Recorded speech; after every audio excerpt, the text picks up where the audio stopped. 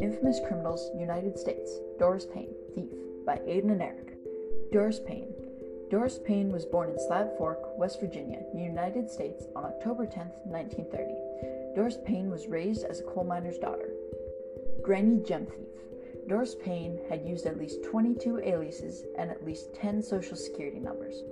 Doris Payne was also known as Granny Gem Thief because later in life she would continue to steal gems. She was caught and arrested many times. Background.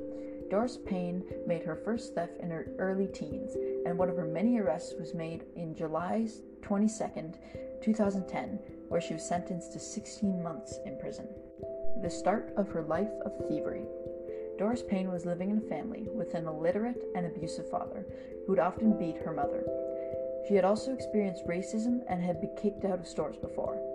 As a child, she would play a game where she would pretend to be a different person in a faraway land, and this skill allowed her to perfectly disguise as someone else. At age 16, her father's beatings became more violent, so she hopped on a bus to Pittsburgh, and with the beautiful and fancy clothes that her mother knit, she stole a diamond ring and sold it, then gave the money to her mother in order to escape the abusive relationship, which they did.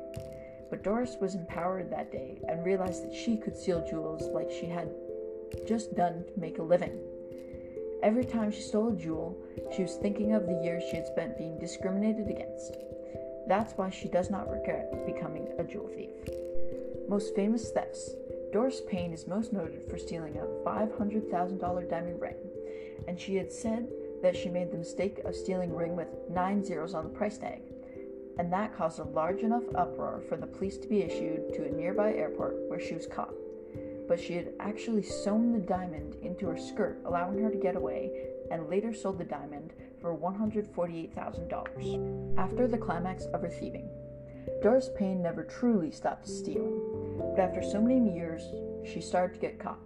She is banned from going near most malls and jewelry stores, so if she is in the area and something goes missing, she becomes a prime suspect.